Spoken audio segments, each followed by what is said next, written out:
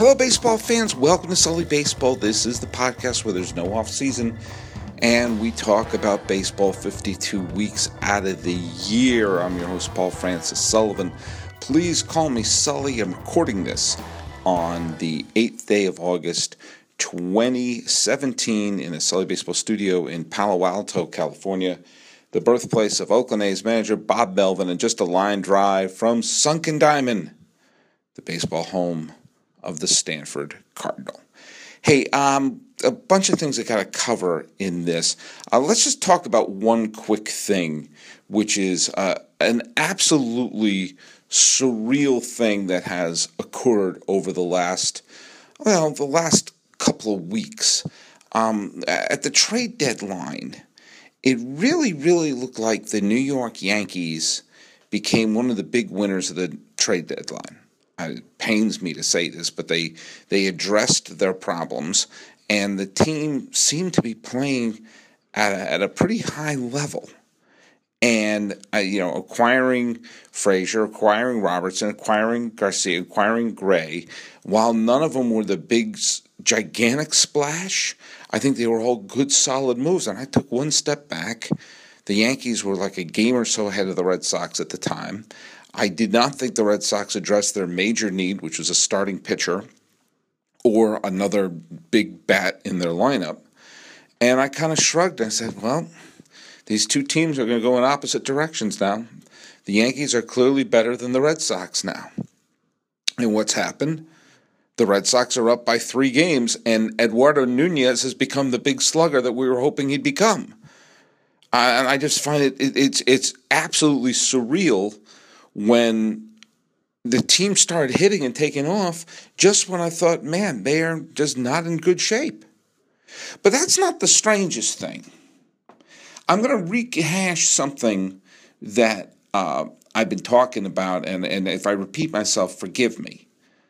But at this moment, as I'm recording this in the afternoon of the 8th of August, and the Baltimore Orioles currently are dead even. They are 56 and 56. We're almost in mid-August, and they're 56 and 56. That is the definition of mediocrity. And I was heavily critical of the Baltimore Orioles in the trade deadline. ESPN and all the people I listen to are completely like, what are the Orioles doing? They should be trading Britton. They should be trading Manny Machado. They are not a very good team. They're a mediocre team. And they do not have a very deep farm system. And they have very valuable trade chips. And because of all this, they should be taking advantage of a gigantic seller's market and get 2 or 3 prospects for each of them and kickstart the rebuilding process. Because we've seen that it helps to have a year where you trade everything that's not nailed down and do an actual rebuild. Don't do a half-ass thing. If you're going to rebuild. And we've seen how quickly the Astros turn things around. We've seen how quickly the Milwaukee Brewers have turned things around. And it's going to be before you know it that the White Sox are going to be a legitimate contender. You've seen that this model of, you know what, let's not be precious. It's better to have 1 or 2 bad years and rebuild and be very good than be mediocre for long stretches of time. And the Orioles didn't do that. A lot of people criticized them. And you can point to it and say, like, yeah, now look at there. Here we are almost in mid-August, and they're the definition of mediocrity. But hold the phones. Do you know what's also the definition of mediocrity? The American League. Because being a 500 team, as I'm recording this, means you are a game and a half out of a wild card spot. Right now, the wild card would be, they'd have to do a 1-game playoff between Tampa Bay and Kansas City, and the winner of that would play the Yankees. And as I'm recording this, the Mariners are behind that scrum of the Royals and the Rays, and the Orioles are a game and a half behind them. The Minnesota Twins are 2 games under 500 and are within striking distance of a playoff spot. In other words, as I'm sitting here, If the Orioles have a good month, and we're seeing Manny Machado is heating up, and any team can have a good month, and any team can have a bad month. Every team I just listed, the Yankees, the Royals, Tampa Bay, Seattle, none of those are the big red machine of the 70s. None of those are, can't miss teams. And hell, the Red Sox and the Indians have shown their, fallibility. Each of them are up by 3 games in the division, and I think the Red Sox will wind up winning the division. I think the Indians will wind up winning their division. But neither one of them are infallible. And if one or two of those teams, we're seeing their injuries going on to the Mariners. The Royals and the Rays have been anyone's guess most of this year, and the Yankees are an extraordinarily streaky team. They can sometimes look like they're going to rattle off 10 wins in a row and look invincible, and there's sometimes it looks like all the batters are looking at the bat going, what is this piece of wood and why am I holding it? It doesn't take much of imagination to say, in a month and a half, can Baltimore play 3 games better than the Royals, Rays, and Yankees? And the answer is, of course, yes. It's possible. Is it probable? I don't know. But there's a real possibility that all of us were kicking and screaming for the Baltimore Orioles to go into a full rebuild mode, and they could wind up being a playoff team this year. The scenario that has a team that we were begging to rebuild to make the playoffs is not outlandish. When you're only a game and a half out, a game or two back in the loss column with a month or so to play, and the teams you're chasing are incredibly flawed, yeah, there's a real scenario. And it's not crazy. A team that you can say is on pace to win 81 games can look themselves in the mirror and say, yeah, we're a contender right now. We're legit. And the team they have to beat, if they win tonight, and by the time you're listening to this, the game's probably over, they have to play the Angels. And this is the reason why I look at the Angels and I look at the Detroit Tigers, those two teams, and you look at them and say, again, this is a point I've already made, but this is just driving it home more than anything, that you have to make a change. The Tigers are, they're the second worst team in the American League. And again, the Oakland A's are only 2 games back in the loss column of Detroit. It won't take a big piece of imagination to see the A's leapfrog the Tigers and the Tigers be the worst team in the American League. And this is a team that has expensive star players on them. And I've said that the Tigers should probably do a rebuild. And if they can't trade Verlander, they can't trade Cabrera, they had to trade everyone else. And they did make a bunch of trades to their credit. But then you look at the Angels. Now the Angels, you could say, Sully, they're only 3 games back in the loss column. And they're 3 games back in total of the playoffs. So why aren't you going to pick the Angels? Because the Angels are a losing team. The Angels don't have the underachieving label that Baltimore had throughout this entire year. Remember, Baltimore was a playoff team in 2016 and in 2014 and in 2012. The Angels were a playoff team in 2014, and they haven't done piddly-poo since. In fact, this entire decade, they've made 1 playoff appearance, 3 and out against Kansas City in 2014. And the point I'm making is they have the best player on the planet in his prime, and they can't contend.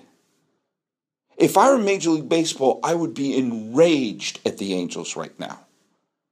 Enraged that they have who should be their marquee star. He should be the person on every poster, lunchbox, and billboard. And they want to do it. He does a few endorsements here or there, but most people don't know who he is, and he is not going to participate in the postseason. And to think that they can't participate in the postseason while playing in a league, while being 500 on August 8th, you can say, yeah, we're in this, baby. We're in it to win it. We're on pace to lose as many as we win. And we can look at our fans and say, buckle up. we have our eyes on October.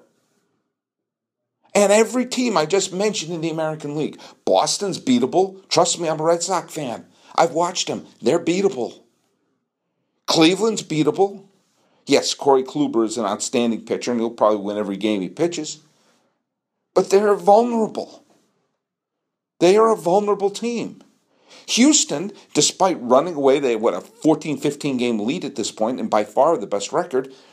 I don't look at them as a powerhouse. They don't have the pitching depth that terrify me.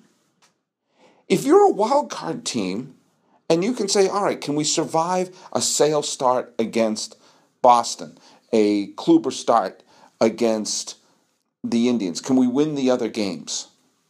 Can we match head-to-head with Houston's pitching, which doesn't seem that hard right now? The scenario that has the Yankees winning the pennant is not outlandish. The scenario that has Tampa Bay or Kansas City winning the pennant is not outlandish because the teams ahead of them aren't that much better. If Seattle or Baltimore becomes a playoff team, you could say, do you think they're going to win the pennant? It's a long shot, but it's not outlandish. It's not crazy. You know? I mean, like, for example, if Milwaukee winds up winning the Central, I would be stunned if they beat Washington or Los Angeles. Hell, the Rockies and the Diamondbacks are having wonderful seasons. They may each win 90 games, and I don't think they have a prayer against Los Angeles. But every team in the American League, do they have an even shot? No, I give Boston and Cleveland a little more of a shot because they have legit aces who are better than the other starting pitchers. But And I do think Cleveland is going to win the pennant. But it's not a lock. Baltimore, if they are one of the two wildcard teams, they could say, yeah, we have a shot to win the pennant. Absolutely we do. This is eerily similar to the way the American League looked in 2014 when the Angels had the best record and they got swept right out of it. The A's were the best team for most of the year. They lost the wildcard game. And you wound up having the Royals, who didn't even win 90 games, be one swing away from winning the World Series. The American League is pretty much exactly what everyone wanted for all those years. It's mediocre.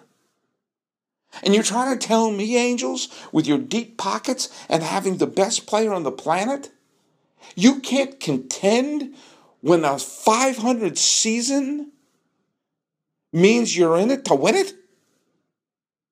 This is insane.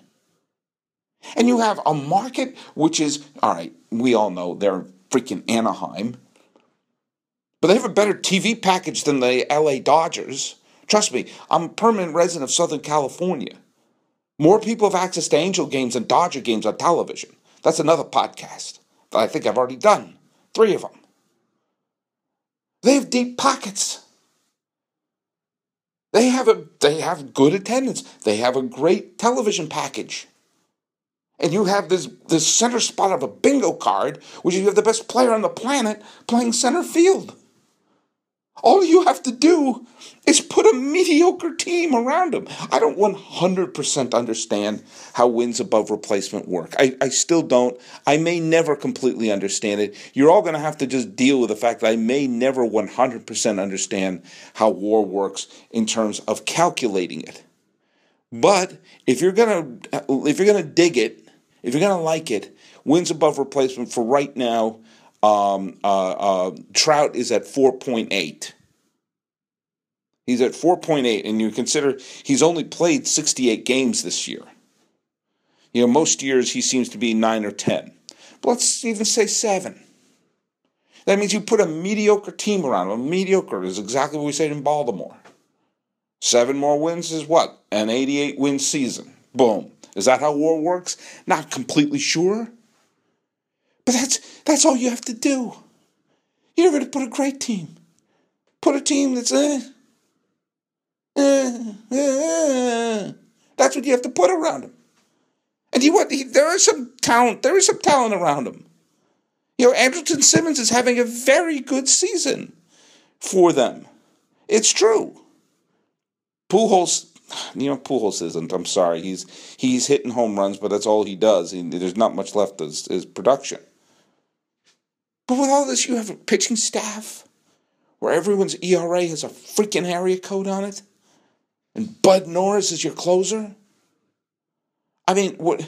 Their farm director Mike LaCassa, their GM Billy Epler, their scouting director Matt Swanson, their general manager Mike Scioscia. I mean, I heard someone say, "Well, next year is Mike Scioscia on the hot seat?" Everyone I just mentioned should be on the hot seat right now.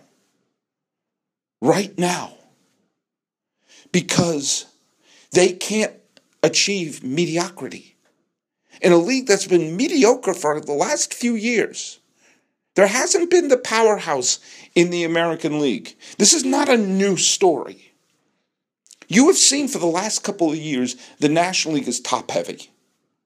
There's a big honking, big winning team at the top.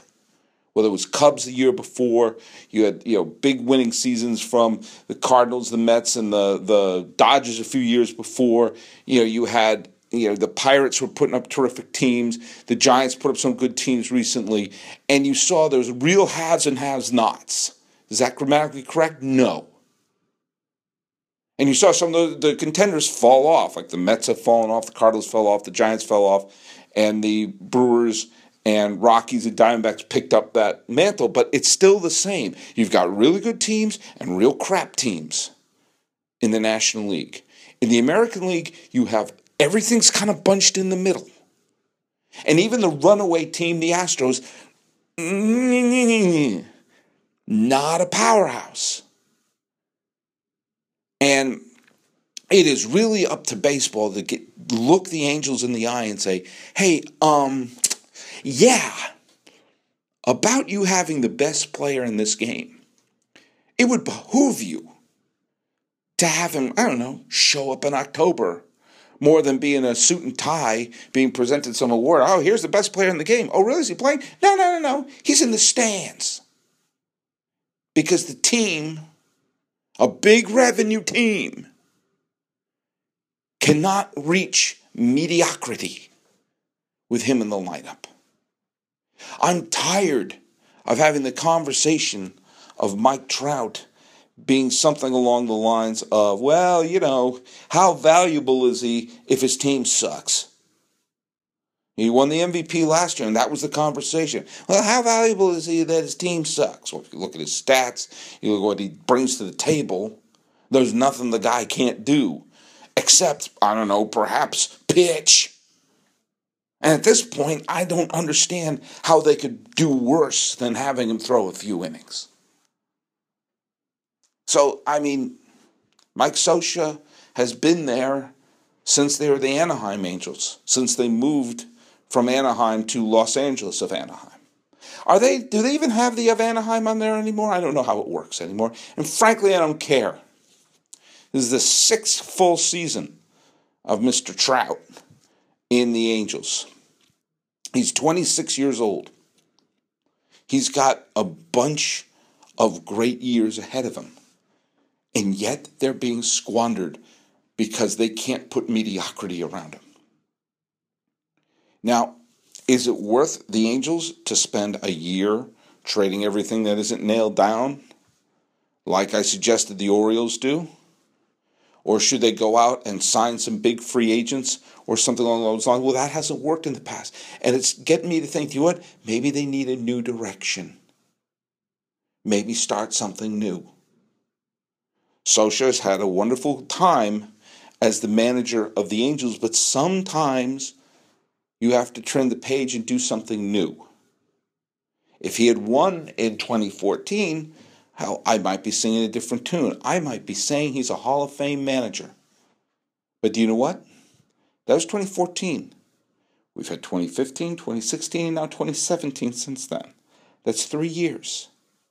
3 years of wasting this supreme talent. They can't do this. They can't do this anymore. Might be time to change it and tell the next manager, hey, do what we need from you? Mediocrity is what we need from you. I want to just pay a quick tribute. 3 players passed away. Darren Daulton was a great player for the Philadelphia Phillies. I'm going to kind of hold back on my effusiveness of Mr. Dalton a little bit out of respect for the dead, but also I'm not 100%. He's had. I haven't read enough of his domestic violence background, and I don't want to throw salt on the dead, but I also don't want to praise someone who might have done something that I personally find despicable. So what I'll just talk about him as a player, and know that he was going through a brain tumor and a lot of terrible things were going on in his life, and he was a wonderful player when he played, and one of those players who Philadelphia fans will remember, that '93 team, which had no business going to the World Series, and they went to the World Series, and he was a huge part of that. And he was one of these super respected players throughout his career. And he's gone. And my in memoriam video is getting a little crowded right now. As Lee May, another person, controversy-free in his career, who you kind of feel for players like Lee May, because Lee May was a big slugger from the late 60s and the early 70s, and he was a guy who was part of the rebuilding of the Reds. Like when he came up, he was brought up along with Johnny Bench and Tony Perez, and he was playing with Pete Rose, and he was there when the Reds turned the corner and went from being an okay team, a mediocre team, to, and he was an all-star in 1969, some great years, and then was a huge power hitter when they finally got back to the World Series in 1970. It was a big piece of that. And in fact, he hit a dramatic home run when the Reds were 5 or 6 outs away from being swept from the World Series. He hit a go-ahead home run that at least gave the Reds one win in that series in 1970. And there was everyone could see that the Reds were building something extraordinary. They're building a really, really great team. But to Lee May's misfortune, he was traded in a trade that worked brilliantly for the Reds. He was traded to the Astros in a deal that brought Cesar Geronimo and Joe Morgan and Jack Billingham and Ed Armbrister and a bunch of players who were part of the World Championship years. And it was the right move to make for the Reds. Obviously, they got a two-time MVP and Hall of Famer in Joe Morgan, and Morgan was a huge part of turning the corner from being a pennant winner to eventually a world champion. But you got to feel for someone like Lee May, who was there for the lean years and misses out on the championship. He wound up playing in the '79 World Series, but by then he was with the Orioles at that point, and was no longer the giant, huge slugger that he was with the Astros. I kind of remembered him at the tail end of his career when he was a role player for Baltimore. But he also was a baseball lifer. He had a grandson who now plays for the White Sox. His brother, Carlos May, was a star with the White Sox and played in the World Series with the Yankees in the 70s. And he was a coach for many years. And just one of those baseball lifers. Had a great career and a great baseball life and part of a baseball family. And just when someone like that goes, they're never going to be in the Hall of Fame. They're never going to have their number retired, have a statue built for them. But they're worth a salute. They're worth a salute when they go. Because they're the type of players that you root for, and they become the components of the teams that you love. And the big death, and the one that really was a roundhouse kick to me, was Don Baylor. Don Baylor, by all accounts, an upstanding, good man, was one of these players that you knew was going to be a manager because he just had that sort of respect and authority. He wound up managing for 9 or 10 seasons with the Rockies and the Cubs, and became one of the few players in history to be the manager of the year and the MVP. People like Joe Torre, Frank Robinson, Ted Williams certainly was. And the first year, and I've talked about this ad nauseum, but the first year that I really followed baseball year in, year out was 1979. That was the first year I really followed the ins and outs of the days of the game of baseball. And Don Baylor was the American League MVP in 1979, which an award I wanted to go to Freddie Lynn, and it went to Don Baylor. Now, for using the way that we look at stats today, there would be no way Don Baylor would have won the MVP because Fred Lynn probably would have won the MVP, or maybe George Brett, or maybe there were several other players. Bobby Grich probably would have won the MVP over him if they did the stats today. But based on how they did the stats then, he scored the most runs, he drove in the most runs, he had a high batting average, he actually stole 22 bases. He got it then. That's how they were evaluating people then. Yes, Fred Lynn had the better overall season. I wanted to win the MVP. Sabermetric crowds would say it should have been Fred Lynn or maybe George Brett. I don't care. Don Baylor won it. And my earliest memories were Don Baylor as a member of the Angels, because that's where he won the MVP and that's where he played. He came up through the Orioles organization. He was part of that Earl Weaver Oriole way.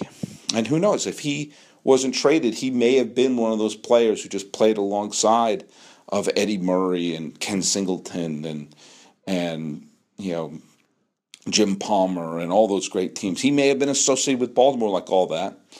But he got in the middle of what was a controversy in the Oakland A's, and the A's traded away Reggie Jackson to the Orioles, and Don Baylor was one of the players who came back to the A's, and he played 1 year with the A's before joining the Angels as a free agent. It's interesting, when you looked at the career of Reggie Jackson, you look at the career of Don Baylor, they almost perfectly mirrored each other for a period of time, because Reggie played a whole bunch of years with the A's, 1 year with the Orioles in that trade, and then he went to the Yankees for a bunch of years. That same time, Baylor, a bunch of years with the Orioles, 1 year with the A's, then he went to the Angels. Reggie left the Yankees to go to the Angels. Don Baylor left the Angels to go to the Yankees. Say for 1 year in 1982 where they were teammates, they almost always crossed paths to different places. And Reggie's final year, 87, he played for the A's, and he retired. And the next year, Don Baylor showed up. So once again, they kept missing each other. The interesting thing I remember as a Red Sox, and when he joined the Red Sox in the trade involving Mike Easler, it was an amazing moment as a Red Sox fan, because he was someone who I've always just admired, because he was the MVP and he just seemed like such a cool player, and he had this aura, he had this sense of authority about him. And when he joined the Red Sox, he kind of perfectly fit in, because he's right-handed power hitter, and he had a good year with the Sox. But the tenor of the clubhouse seemed to change, and part of me was like, why don't you make him player manager? Because I was not a big fan of John McNamara at the time. And he hit big-time home runs, and he provided a ton of power. And remember, he hit a 2-run homer that set up the Dave Henderson home run. The Dave Henderson home run was the second 2-run homer of that inning. They scored 4 runs that inning. Baylor hit a 2-run home run, and then Henderson hit the 2-run homer. And that's what set up that amazing victory. For reasons I'll never understand, McNamara did not play Baylor at first against Bobby Ojeda in Game 6 of the 86 World Series. He played Buckner. I'm not blaming Buckner for it's not about the error, but Buckner had a bad series. He was not hitting well in that series and was clearly hurt, and it was a left-handed pitcher who had Buckner's number in Ojeda. So why not start Baylor? You can't use you needed Bill Buckner in there for his glove argument. But you know what? We all move on. I remember there's a lot of times when players who were former Red Sox, especially members of the 86 Red Sox, went on to other teams to win with other teams. Part of me felt really good for them, because I was like, that's the ring you should have got. That's the ring you deserved. Even when Boggs and Clemens won their rings with the Yankees, part of me was like, well, you got the ring you earned. You should have got that ring earlier. And in '87, Don Baylor got traded right around the end of August to the Twins. And I just moved here to Palo Alto from Boston.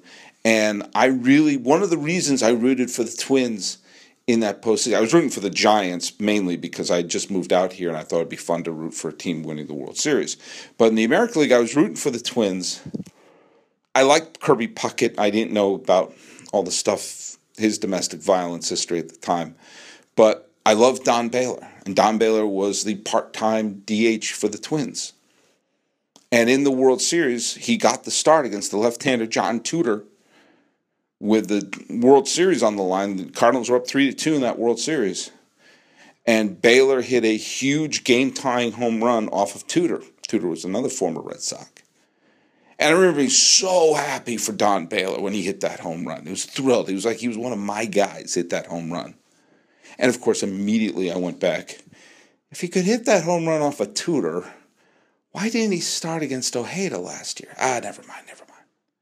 And Baylor was a world champion, finally. He's a twin as a world champion. Couldn't win with the Orioles, couldn't win with the Angels, couldn't win with the Yankees, couldn't win with the Red Sox, but he won with the Twins. Okay, fine. He only played 20 games with the Twins. He hit one home run with the Twins. That was in the World Series. The next year he played with the A's, which was his final year in the majors.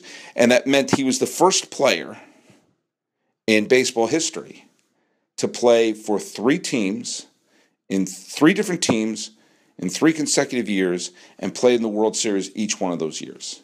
He was in the 86 World Series with the Red Sox, 87 World Series with the Twins, 88 World Series with Oakland. That's since been matched by Eric Hinsky, of all players, another Red Sox DH. But anyway, he died. He died, and he was one of those players that you just respected. And he had a sense of authority. He had a sense of, you got the sense that he knew not only how to play the game, but like he got the sense he understood right from wrong. Like beyond just on the field. He seemed like he had an Atticus Finch quality to him. He had that TV dad feeling that, man, Baylor's saying the right thing now. Better listen to Baylor. And he passed away.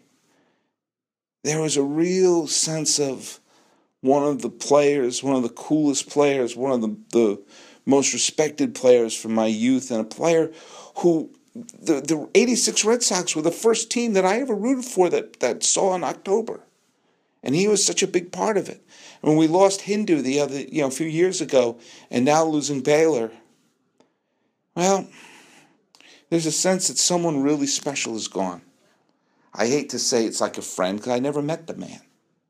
But he meant a lot to me from my first year of experiencing baseball as a day-to-day event with Don Baylor winning the MVP to my first taste of postseason play. I guess I just have to say, thank you, Mr. Baylor. And don't worry, you are going to get a prominent space in next year's In Memoriam video.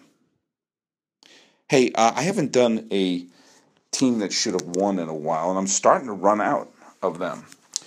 And I'm going to have a little bit of time on my hands over the next few days, and I may wind up doing the relaunching of the podcast in a different format. So this should be an interesting time for your pal Sully. Let's do one. I'm gonna do one. In fact, I wasn't gonna do this, but what the heck? I'm gonna do it anyway. I'm gonna do it because of you and those of you listening. I'm gonna do one more team that should have won this, because this one I've been having. I'm not gonna lie to you. I've been lying to you this whole time, but I'm not gonna lie to you now. I've been having trouble figuring out what Dodger team I was gonna have as the team that should have won, and it really wasn't. It was not coming easily to me. Now, the Dodgers were, when I was a kid, one of the glamour franchises. And I decided I may go back and revisit the Red Sox team that should have won, because I said 1978 for many reasons. And I was going to say 1977 or 1978 for the Dodgers, but I'm having trouble pulling the trigger on that for this reason. I'm having trouble pulling the trigger on that because I don't really remember them. I don't really remember the 77 or 78 Dodgers. And for me, a big part of this is a visceral reaction from myself. This was a team that should have won, and I understood and I witnessed all the things about this that they should have won about them. So I'm going to pick some later teams. Now, the thing about the Dodgers, of the many things about the Dodgers, is they were the one single lone franchise of the 1980s to win multiple World Series titles. If there was a team of the 80s, it would be the LA Dodgers. They won the 81 World Series and they won the 88 World Series.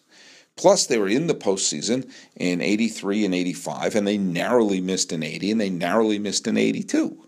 So if there was a consistent team of the 80s, it would be the LA Dodgers, except when you look at the fact that the team that won in 81 and the team that won in 88 bore almost no resemblance to each other. There were a handful of players who played in both, but I don't think a single starter, with the exception of Socha, and most of the time Steve Yeager was the starting catch for the LA Dodgers. If you look at the charismatic and the figures who gave us our great baseball memories of the 80s, sure, you have Valenzuela in 81, you have Kirk Gibson or Earl Hershiser in 88. But Valenzuela, who was on the 88 team, but he was injured, didn't play in that year's postseason.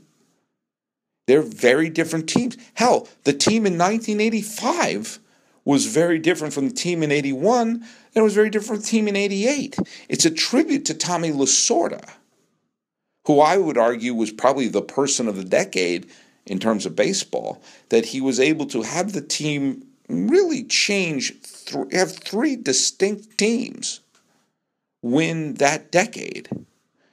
And that brings me to my first nominee for the team that should have won. That was the 1985 Dodgers.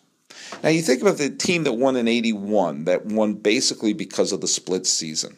Cincinnati Reds should have been the National League West champion, but they split them in two. Dodgers got into the postseason instead of the Reds. And in terms of history, it was nice for the Dodgers that the team that had Garvey, Lopes, Russell, Say, that had Bert Hooton, that had Dusty Baker, that had Rick Monday, that had Reggie Smith, all those classic Dodger players finally got to win a World Series. And that was, I have to say that was good for the long-term effect of the Dodgers, that group were able to put rings on their fingers. You could have said they should have got in 74, they should have got in 78. The Yankees were better than them in 77, but I was going to pick 78 as the team that should have won. But again, I don't really remember watching that. And that 81 team was able to make up for that. But the team that won in 1985, the team was best remembered for the games they lost. 2 home runs led up by Tom Niedenfuhr, who actually had a fine season as the closer, split the time with Ken Howell. But he led up the home run, the walk-off home run to Ozzie Smith, and then the 3-run home run to Jack Clark in games 5 and 6 of the National League Championship Series. And the Cardinals went on to win the pennant, and they should have won the World Series, but a couple of blown calls and everything like that. They're remembered for that. That's what this team was remembered for. Now, the team itself was a 95-win team. They were a very good team, and they won the division by 5.5 games over the Cincinnati Reds. Now, St. Louis was on a 101-win team, so on paper, they were the third best team in baseball because the Mets won 98 games that year as well.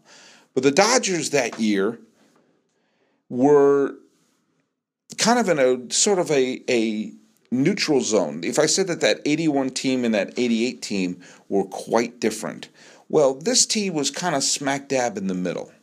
They still had some players left over from the 1981 team. You still had Jerry Royce was still on that team. You still had Fernando Valenzuela was still on that team. Steve Howe was on that team but didn't pitch all that much. You still had, as I said, Socia. They had Pedro Guerrero. Bill Russell was a part-time player on that team. It was an interesting club that they had. But they also had some other faces, some newer faces. Steve Sachs was an everyday player, and he would be the starter of the 1988 team. Ken Landreau was now the full-time starter, and Mike Marshall was the starter in right field. To be fair, Landreau was on the 81 team. You had Mariano Duncan was the everyday shortstop. You had young Greg Brock, and Greg Brock was brought in to essentially be the replacement for Steve Garvey. You had Valenzuela was still there, the rise of Hershiser. Welch was still an excellent pitcher there, and you had a combination of Howell and Niedenfuhr and Diaz on that team. But the character of this team had a lot fewer of the tried and true veterans from the 81 team and didn't have the patchwork of young players and retreads that 88 had. And you had a couple other players like, you had Bill Madlock was on that team and actually hit very well in a short period of time. He had made a tremendous impression on the team in his short stint that he had with the club. You had a couple other veterans like, you had Candy Maldonado was on that team. You had Enos Cabell on that team. And one of the reasons I keep going back to this team was if that Dodger team had won, and you would have had 81, 85, and 88 as your Dodger championships of that decade, and each team had a completely different identity to them and a totally different feel, then that just would have cemented Tom Lasorda. First of all, would have made them definitely the team of the decade, but would have cemented Tom Lasorda as truly one of our great managers of all time, that he was able to rebuild the team on the fly, and no matter who they gave him, he was going to win with. Now, I believe that Lasorda belongs in the Hall of Fame, and I think he belongs in a short list of the great managers of all time because of that, and because of what he's been able to do. I just think that 85 team would have just made it so strange because on paper would have looked like a dynasty, and yet in any sort of evaluation of the team would have made it look like, oh man, it's totally different teams. With that in mind, the team in 1991, because Lasorda and the Dodgers never won a pennant in the 90s. Now, the team in 1991 was a weird patchwork of superstars acquired from other teams, like Darryl Strawberry, like Eddie Murray. Stars like Brett Butler were on that club. You still had Hershiser hanging around. You had Ramon Martinez making his grand debut with the team. And, slapping together veterans like Bobby Ojeda and Mike Morgan, and some players left over from the 88 championship, like Belcher, like, as I said, Hershiser, like Jay Howell. And you had a couple other veterans, the veterans, you're like, wait, John Candelaria was a Dodger? Wait, Roger McDowell was a Dodger? Would have just been, it would have been first of all, there was a bunch of players from the 86 Mets on there, so it would have been like an 86 Met reunion. And you had a great year from Brett Butler on that team. But again, would have been a totally different feel with a Lasorda team winning a title. And to win with a totally different cast of characters, only 3 years removed from his 88 team. Again, those are the types of teams that I would feel completely encapsulates what made Lasorda great as a manager. Now, this was a team that had a big lead in August, and then were in first place by themselves on October 1st. But then they lost a bunch of games, and they lost the division on the final day of the season to Atlanta. Why Atlanta was in the West, I have no idea. That's a nominee I have there. I'll tell you one other nominee I have is 1995, the strike year. It was Lasorda's last full season. And it was also, again, 4 years removed from that 91 team, the Dodgers were almost unrecognizable. This was now a team of Piazza, Caros, Mondesi, Hideo Nomo. They were a new young team and virtually nobody left over. Forget the 88 squad. There was virtually nobody left over from 1991, save for Brett Butler. And you took a look at this team, and you would be able to say, here's a Dodger team with young players, that core of young players. As I said, Caros, Piazza, Mondesi. You would have had Hideo Nomo be the big, star, then opened up Japan. And would have been, eventually we would have found out it was Lasorda's final year. And if he had bookended his career with pennants in 77 and 95 and constantly remaking the Dodgers into champions no matter what the rotation of players he had, would have been amazing and really would have given the Dodgers a much needed championship and identity in those mid-years in the 90s. If they had won the World Series with Mike Piazza, would they have ever traded him?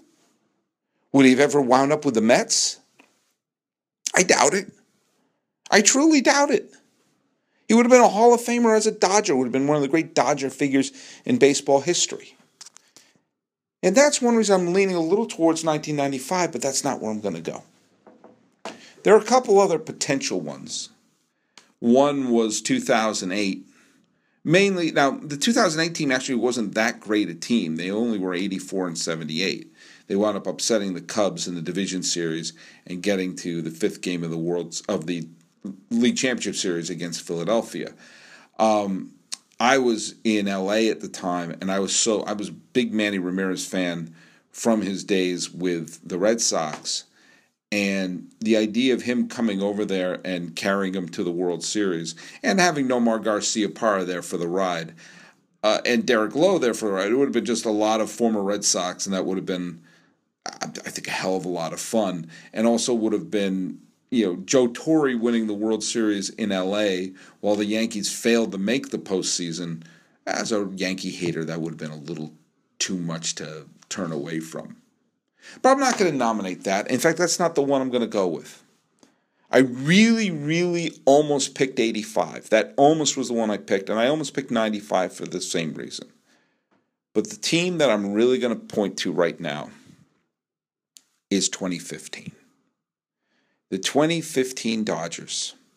Not the best team in the National League. That would have been the Cardinals. You had the Pirates, and you had the Cubs there as well.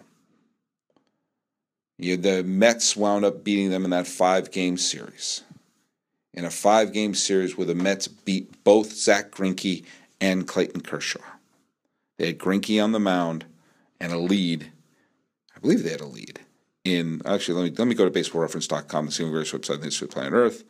I'll go up here. Did the Dodgers have a lead in that game? Yes, they did. They were up 2-1 with Greinke on the mound. And then it turned into the Daniel Murphy show. And then, next thing you know, the Mets win that game. They wind up sweeping the Cubs and going to the World Series. But that Dodger team, when you look at them, all the things that would have been great with that Dodger team. First of all, Clayton Kershaw is one of the great stars in Dodger history. He should be considered to be one of the great elite legends in Dodger history. And he probably would be if he hadn't lost big games in the postseason in 2013, 2014, 2015, and 2016. That's what's hanging over his head now.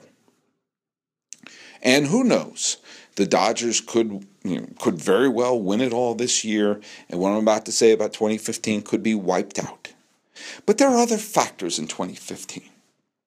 First of all, you had the combo of Zach Greinke and Clayton Kershaw. I loved that 1-2 punch. Zach Greinke is one of my favorite players in baseball because that guy doesn't give a damn. He doesn't care what you think. He doesn't care if you like him. He doesn't care. I like that about Zach Greinke. The fact that Clayton Kershaw struck out 301 batters, and had a 2.13 ERA over 233 and two-thirds innings, and was the number 2 starter on that team, was pretty damn amazing. There were also other elements of that team that I thought were pretty incredible. I think the fact that they had, you had a solid year from, Jock Peterson. You had Adrian Gonzalez, who's had a big, long, distinguished career as a slugger, and he was still an elite slugger at that point. And you still had some of the other, some other players who were still there, whether it was Andre Ethier, Puig was still there, Howie Kendrick was still there, you had Jimmy Rollins hanging on there, and you had Don Mattingly, who has yet to go to a World Series in any way, shape, or form as a player, coach, or manager after all those years in New York. And if he would have won the World Series that year, just the sense of adulation of Don Mattingly, a guy who I've been saying, like Don Baylor, is someone who's just universally respected and played for a long time and just a wonderful reputation. And it was theirs for the asking.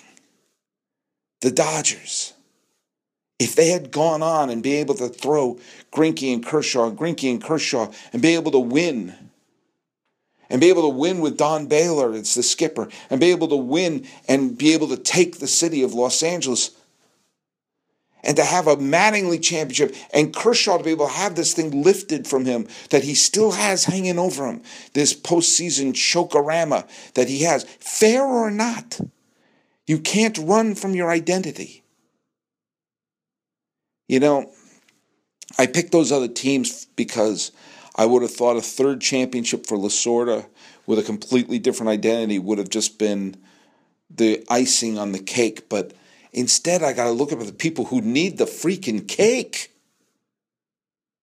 Kershaw needs the cake. Mattingly needs the cake.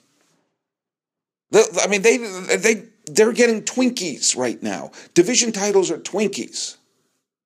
Those other years I mentioned, 85, 95, the years with Kershaw with 08, 09, all those years are not going to be years that Dodger fans hold close to their bosom because they didn't win it. Oh, they'll be nice. Oh, that was a fun team. But the Dodger legacy of those champions that they had over the years, they've all been world champions. Whether you're talking Duke Snider, Pee Wee Reese, and Jackie Robinson, or you're talking about Fernando, or Steve Garvey, or Oral Hershiser, or Kirk Gibson. It's what Piazza's legacy has gone, and the fact that he was traded away in his best years with the Mets because of stupidity amongst Dodger ownership. But now you've been given, like I said with Trout, you have the two most exciting players in baseball are Clayton Kershaw and Mike Trout. And Kershaw's hurt right now. Now, he's probably going to be well for the postseason. Maybe that's what he needs to do. Maybe he needs to go to the mountain and consult with the clouds and figure out what to do in October. But if the 2015 Dodgers had won the World Series, we wouldn't be talking about this right now. We wouldn't. And so that is my pick for the team that should have won. The 2015 Los Angeles Dodgers would have changed the destiny of many figures in baseball. And it would have been a lot of fun. So I only got a few more of those left, and we're going to rebrand the podcast. And tonight, I think we're going to have some dinner. So go to sullybaseball.com, like me on Facebook, subscribe on iTunes, SoundCloud, YouTube, Twitter, Stitcher, Instagram. I'm everywhere. The music is by Ted Thacker and Patrick Kaliski. This has been Sully Baseball, recording on the 8th day of August 2017. Paying the tribute to Don Baylor, wanting to scrub things up in California with the Angels, and remembering those frustrating years for the Dodgers. Hell, I haven't stopped talking, and it's been 55 minutes. I'm your host, Paul Francis Sullivan. You can call me Sully.